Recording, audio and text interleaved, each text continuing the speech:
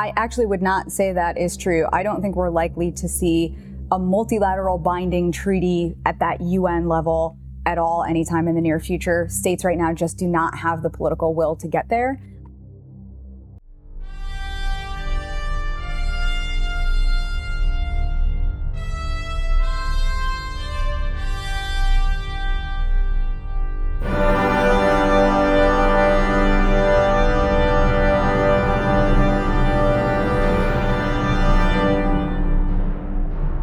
Welcome to the Spacepower podcast, where we interview strategists and defense experts on national power in space. I'm Jason Joel, and with me is Josh Gonzalez. Joining us today is Dr. Andrea Harrington, a licensed attorney and current Dean of Space Education at Air University. Dr. Harrington previously served on the faculty of the University of Mississippi School of Law as the Associate Director of the LLM program in Air and Space Law. She has also served as Associate Chair for the Policy, Economics, and Law Department of the International Space University's Space Studies program. Dr. Harrington holds advanced law degrees in air and space law from McGill University, as well as additional degrees from the University of Connecticut School of Law, the London School of Economics, and Boston University. She is the author of the award-winning book Space Insurance and the Law and numerous other works, many of which we will discuss here today. Dr. Harrington, thank you for joining us. Thanks. Very happy to be here. Always happy to talk about space law. Great. We're so excited to have you here. One of the things that we didn't mention in your bio was a more recent accomplishment where you coached and mentored a team of guardians who had no background in law whatsoever to win a regional space law moot court competition. And now that team will be competing on the international stage this fall in Baku. So congrats on that win. Thank you. Yeah, and we'd like to start off each episode setting kind of a baseline understanding of the topic. So, generally speaking, what is space law and what got you interested in it? So, if you're unfamiliar with space law, it might sound a little odd to you that there's law for outer space. But in reality, if you think about it, it's just like, for example, the law of the sea. There is law that governs the high seas. There is law that governs outer space activities. At the top level, space law is really international law. There's international law, both from general international law and from space-specific treaties between countries that governs activities in space and how people interact and how their equipment interacts in space. At the domestic level, every country that's involved in space activities has their own domestic laws and regulations that they apply to their own citizens who are acting in space. It's in conformity with the international space law, but there is that domestic space law component as well. So there are those two different levels when you're thinking about space law. So to summarize or reword for my non-law brain, the international law tells the domestic countries how they should govern their own space activities or space activities conducted by their citizens. Is that accurate to say? So there are certain parameters, general principles that international space law sets, and domestic space law has to conform to those principles. But there is a whole range of ways that states can choose to implement those principles and a lot of different decisions that states can make. So it's not that states are very restricted in how they are carrying on activities in space. It's really just that general set of principles. So for example, in terms of those private space activities, states are required to authorize and provide continuing supervision for their private actors as well as government actors in space. But how that state or country, state is just the word that we're using for country in this case, how that state chooses to do so is really up to them. So many states have licensing or permitting regimes by which they conduct that authorization prong. But of course, it's up to the state what the parameters of that are, how you obtain a permit or a license, and how long that takes, how long the permit or license is good for, whether it's per launch or whether it's a longer term license to do a particular activity. That's all up to the state, and the parameters are all up to the state, but the state has that obligation to authorize and provide that continuing supervision for its actors that are participating in space activities. Do we tend to see, or do you tend to see a wide variety of how states choose to implement those laws under the international regime, or is it fairly similar between states on how they implement those domestic laws? There is a lot of variation, especially in terms of the structure of how those laws are implemented. So which agency is the regulator. In many states, it's the space agency that regulates those private actors in space. But obviously in the United States, NASA is not a regulator for us, right? The FAA, Office of Commercial Space Transportation, is the one who deals with the launch and reentry licenses, very separate from NASA, while other states will have their NASA equivalents doing that. Some countries don't have laws in the form of legislation that are governing these activities. They might have white papers or decrees that set up that framework for space regulation, space governance in those countries. It's not necessarily legislation in the way that we think of it in the United States. So there are very many different ways to structure that kind of authorization and supervision. And really, it depends on the level of space activities that the country has going on. How many different actors are they having to authorize and supervise? That plays a role in how states are going about conducting that governance activity. Does that go even to a lower level within the United States? So does Texas have different space law from California, or is it all more federally mandated? So most of what we're thinking about when we're talking about domestic space law is federal in the United States. I won't go too much into how that relationship works between states and the federal government for laws, but states do have the ability to provide their own legislation and regulations where they're not preempted by the federal government in doing so. And so some states do have their own space law on the books that is compatible with the federal space law. So the federal space law is still going to apply. But for example, there are special state tax regimes for space companies or spaceport facilities and those sorts of activities to try to attract space business to individual U.S. states. There are also waivers of liability on the books in certain states that are trying to attract that activity for spaceflight participants to waive liability for the companies and their contractors that are putting them into space. For right now, those liability waivers are not active because a federal law came into effect after some of those state laws were passed that waived that liability through at least 2025, unless that's extended further by the Congress. So those laws are still there on the books in those states, but they're dormant until and unless that liability preemption expires at the federal level. Stepping back a little bit, can you talk about some of the key international treaties and agreements related to space law and how they regulate the use and exploration of outer space? Absolutely. So the fundamental one that everybody thinks about when we're talking about international space law is the Outer Space Treaty of 1967, which has all of the major spacefaring players who are party to it and which has really maintained stability in the space domain from its inception. There are also 3 other treaties that come from the same body in the sense they were negotiated in the same body, the UN Committee on the Peaceful Uses of Outer Space, that follow along from the Outer Space Treaty and build on specific provisions in that treaty. So the Return and Rescue Agreement, as it sounds like, deals with return of space objects that might land outside of a state's jurisdiction and rescue of astronauts or personnel of a space object that might find themselves outside of their jurisdiction. There's the Liability Convention that builds upon the liability provision in the Outer Space Treaty to deal with issues of damage that's caused to other states by space activities.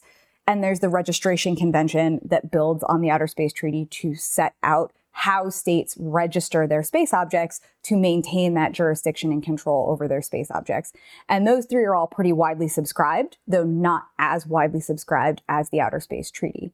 There is also the Moon Agreement, but there are only 18, soon to be 17 states that are party to the Moon Agreement because Saudi Arabia has announced that they are withdrawing. It takes a year for that withdrawal to become effective. So technically right now they're still bound by it.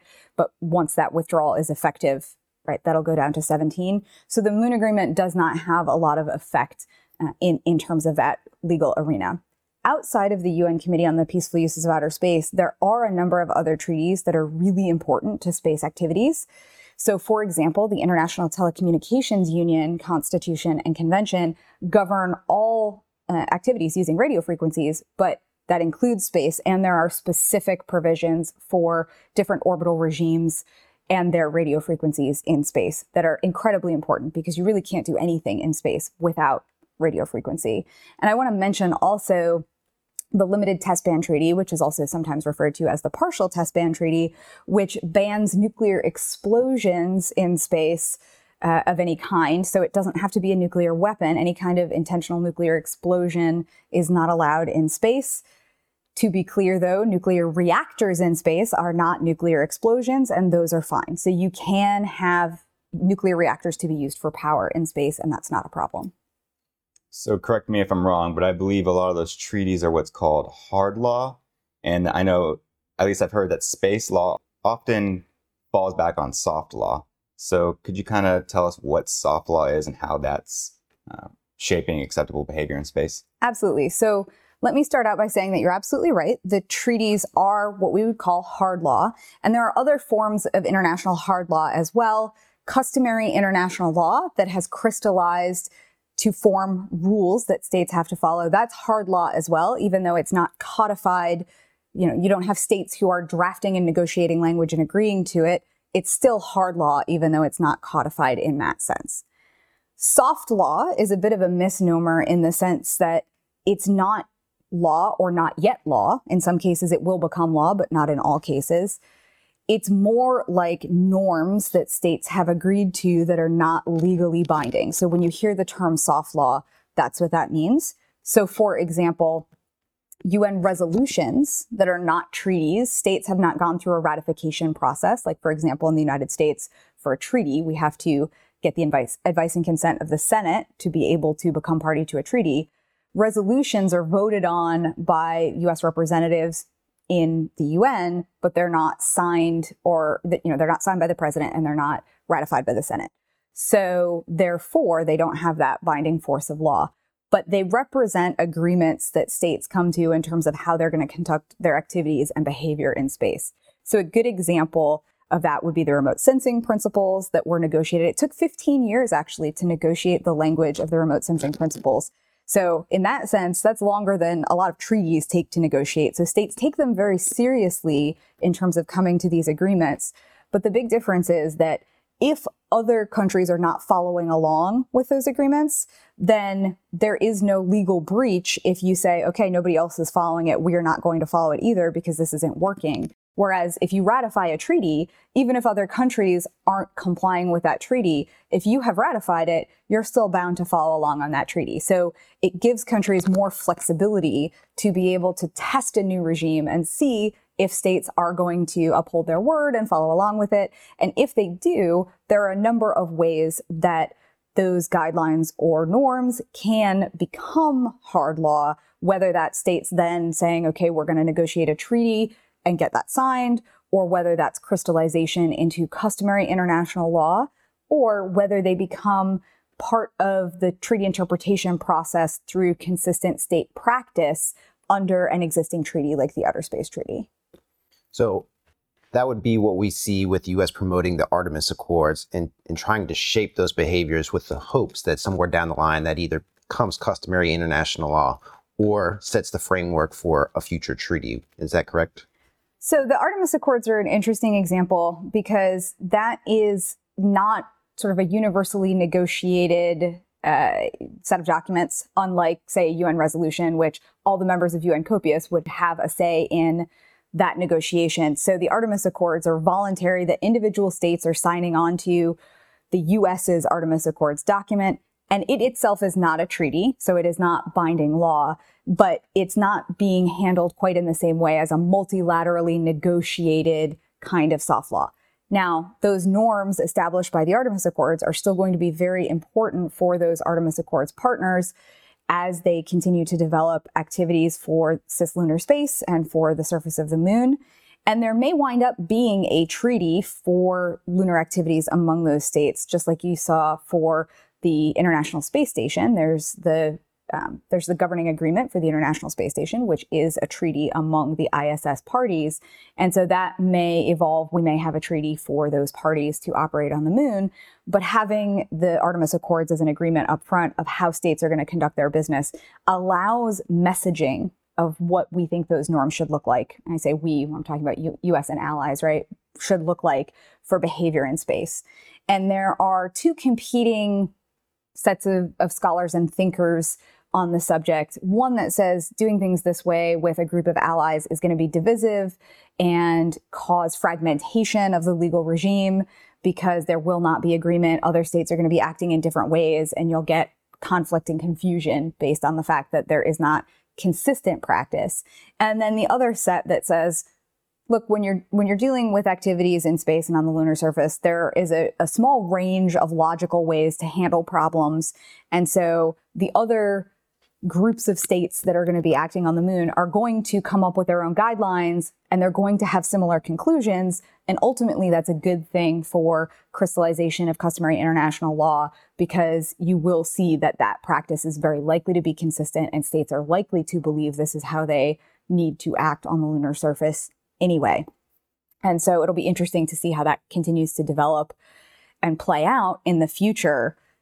But I think a better example of an effort towards soft law in a broader sense right now would be the discussion that's going on in the open-ended working group on space threats and responsible behavior in space that's occurring on a periodic basis in Geneva, which has that UN impetus behind it and that range of states negotiating, which include Russia and China, among others, whereas the Artemis Accords do not currently include those states.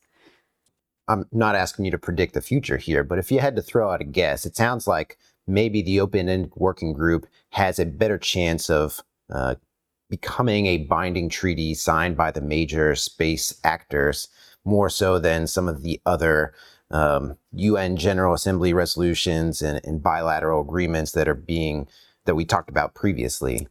I actually would not say that is true. I don't think we're likely to see a multilateral binding treaty at that UN level at all anytime in the near future. States right now just do not have the political will to get there. I do think it could result in a resolution or a set of guidelines that are voted on at that level and agreed to that could have a very positive influence on the development of guidelines for responsible behavior in space, and that really help with the communication between states in space to ensure stability, security, safety going forward. That doesn't mean that I think there's going to be a binding treaty, because I don't. I think in smaller groups among partners like the Artemis Accords, as I mentioned, that I think is likely to become a treaty. But I really don't see there being a major multilateral treaty at kind of a UN level coming out of this anytime soon. Part of that comes from the legacy of the Moon Agreement. So I mentioned there's only those 18 parties to the Moon Agreement. A lot of time and effort went into negotiating the Moon Agreement, and then it functionally failed, right? You didn't get the major states involved in it. And so the Moon Agreement's been shoved aside, not very useful. But some of those resolutions that were negotiated and have been agreed to, there are also debris mitigation guidelines, for example, that have been really beneficial, that are not part of a binding treaty, but they exist agreed upon by states in that soft manner that are really helpful. And so I think the Moon Agreement was a lesson to say, well, if you make it a treaty and it fails, it's not going to be very helpful. But if we don't try to make it a treaty and we vote on it and we agree on it and we move on from there, it's not binding law, but it's more likely to actually have an effect on the behavior of states moving forward, where you don't have that requirement for ratification going through a domestic process that you would have with a treaty. Yeah, you mentioned space debris. That's become a hot topic over the past few years, obviously.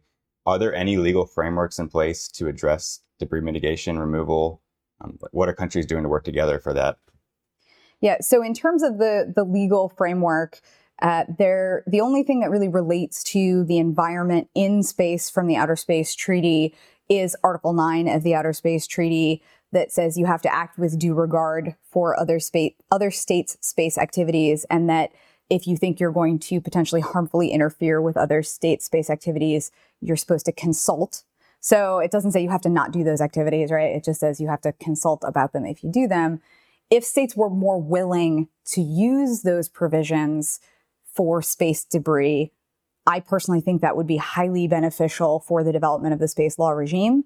And so I think using the tools we already have in our toolbox, because that's something that's binding, states have agreed to it. It's an underutilized tool that doesn't get pulled out. Hey, we already have this tool. Let's pull it out and use that as we're trying to deal with these problems for space debris. But that's really the only thing in the Outer Space Treaty that would be geared in that direction toward space debris. If you wanted to talk about something that was an intentional debris creating incident that would really significantly wipe out, for example, an orbit, at that point, you would be getting into Article 1 issues as well, infringing upon the freedom of access and use for outer space for other states. But it would have to be something much more dramatic to get into that Article 1 territory. You're just kind of in that Article 9 territory up to that point. There are soft law guidelines for dealing with space debris. For example, the IADC, Interagency Debris Committee, guidelines that were largely onboarded for a UN debris mitigation resolution. There's also recommendations from the ITU that I mentioned earlier that deal with debris, particularly in geostationary orbit, that have been very beneficial. So, for example, the low Earth orbit rules for deorbiting within 25 years of end of mission life have been very successful. Most states are following along with those, especially the big players that are putting a lot into low Earth orbit. Though now we're seeing with enhanced space activities, proliferation of space activities, that maybe that 25 years is too long. At the time, it was good, right? And states are following along and being good players there. But we need to look at whether or not that needs to be shortened and have that discussion at the international level. In terms of debris removal, there is no prohibition on debris removal. The problem is, since a country maintains jurisdiction and control over its space objects indefinitely and maintains liability if they're a launching state of that space object indefinitely, that creates barriers to cleaning up space debris. Because if you don't know who the debris belongs to, can you really take it? It's not yours. There are questions there. You would have to get permission if you do know who the debris belongs to, and there are questions about liability if damage is caused in that process of removing the debris. If that country who the original object belongs to could be on the hook, maybe they're not going to give you permission to remove it because it's stable where it is right now, but if something goes wrong when you're moving it, it could cause damage, and then they're going to have to pay out. So there's a lot of complexities there. And there's obviously also the concerns with any kind of active debris removal that could be dual use as a weapon. And so I think countries have to work through some of that so that we can get an active debris removal process in place to deal with some of those bigger pieces of debris. There are some private companies involved in that space now. Astroscale is one good example that has a proof of concept on active debris removal technology. And so it's promising to see that moving forward. As we also start to see more refueling options for satellites and on-orbit servicing and repair options in general, that also will help to mitigate the space debris problem, as stuff that either is useless or could become useless can then be repurposed and continue to have a life doing something useful in space that will benefit, obviously, the debris problem as well. It's interesting to see some of the things that those private companies are doing, both as on-orbit servicing and just general practices. One of the things you see SpaceX doing is when they launch their Starlink satellites, they initially do it to a lower altitude before raising it up to a higher altitude. And the idea with that is if some of those satellites are unresponsive, they would deorbit much faster than if they were at a higher altitude. Is there areas of the law where companies' practices dictate how the law is generated rather than the law necessarily dictating how companies behave? So the practice of companies in any industry, especially when you're talking about technology that is developing and being implemented rapidly, can influence the development of the law going forward. So it's not going to create law, but it can influence that development. And one good example that I talk about in the book that you mentioned earlier, that space insurance book, talks about how with regard to steam boilers, yes, steam boilers, going old school here, back to the 1800s, they were really pretty dangerous technology, and government regulations dealing with them were not very effective. You were still getting a lot of boiler explosions causing massive property damage and a number of deaths. But the Hartford Steam Boiler Insurance Company stepped in and said, okay, well, if you want to get insurance for this because they're really dangerous, here are the things that we're going to require for you to get insurance. And once you get insurance, if you want to pay a lower premium, these are the additional things you need to do to get a lower premium. And we're going to send out inspectors to make sure that you're complying with that. And as that regime from Hartford Steam Boiler Insurance became very effective and the number of accidents and incidents with steam boilers started to come down, individual U.S. states started to implement essentially those rules for insurance policies that Hartford Steam Boiler had put in place into their state regulations. And then, of course, as that negotiation bubbled up and started to permeate across at the international level, you saw steam boilers becoming regulated to be safer to operate. And of course, now we don't even think about steam boilers exploding and causing damage, although they certainly occasionally, rarely still do because they are dangerous at a certain level. It's not something that we think about as being a pervasive problem in society. And those insurance policies that came along early on helped to get us to that point before there was regulation or legislation in place to do that effectively. So kind of testing the waters, adjusting over time, and then being able to demonstrate, hey, this is what is successful. So in your book, do you discuss any current application of that? Do you see, for example, space insurance affecting norms and behaviors of private companies right now? So part of the objective of the book was to help insurance companies and folks who are involved with insurance companies understand the effect that they can and do have on the space industry overall, to be mindful of, hey, this is the role that you're playing, kind of whether you want to or not, here's where you are. So think about it from that perspective. Right now, the space insurance sector is pretty competitive in terms of those insurance companies that are providing that insurance. And so it might take a little while to evolve to that level where you see differentiation in requirements for satellite hardening, debris mitigation of that kind, but it could evolve in that area, particularly with regard to debris mitigation, with regard to transponder requirements or propulsion requirements, that kind of stuff. Those are all areas where insurance companies really could set a standard, even if governments aren't setting a standard for that kind of debris mitigation. Insurance companies could also, and have started to actually engage with commercial space situational awareness providers to get access to that kind of data to avoid the likelihood of collisions in space from that perspective.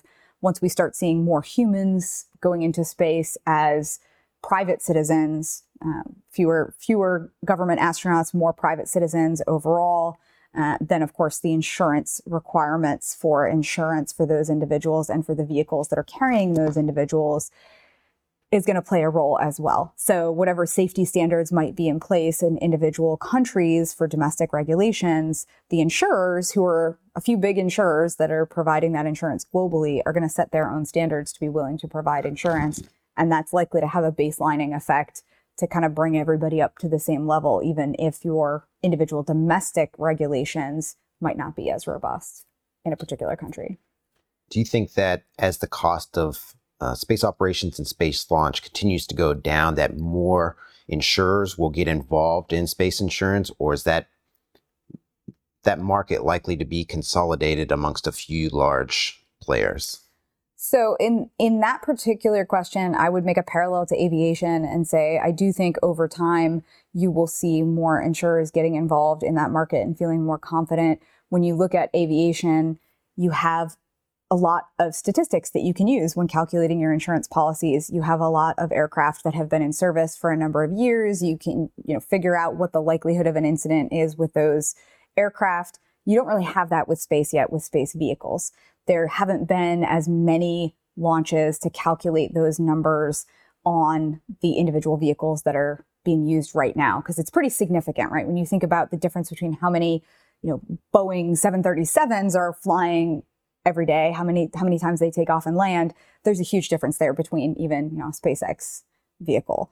And so as that number starts to increase of those launches using the same launch vehicles over and over again, that's, I think, when you will start to see more insurers being comfortable getting into that space, into that market. Yeah, once they really have the data to refine their models and get more accurate predictions, then I'm sure their cost margins will go down. And yeah, and Rocket Lab is an interesting one too, because they're really ramping up their pace of launch, and so the reliability of their vehicle is something that they'll start to prove pretty quickly, given the pace of launch that they're looking at. So we'll see how that goes. Yeah, we had an opportunity to visit Rocket Lab's facility out in California back in the fall, and it's amazing what they're doing. And they're not obviously at the level of SpaceX in terms of pumping out rocket bodies and satellites and things like that, but what they're doing with 3D printing and getting stuff going is pretty amazing, and it's exciting to see. Thank you for joining us today. We hope you enjoyed part 1 of the space law discussion with Dr. Harrington. Be sure to check back for part 2 or be notified when that episode and any future episode is posted by giving us a follow on your favorite podcast platform.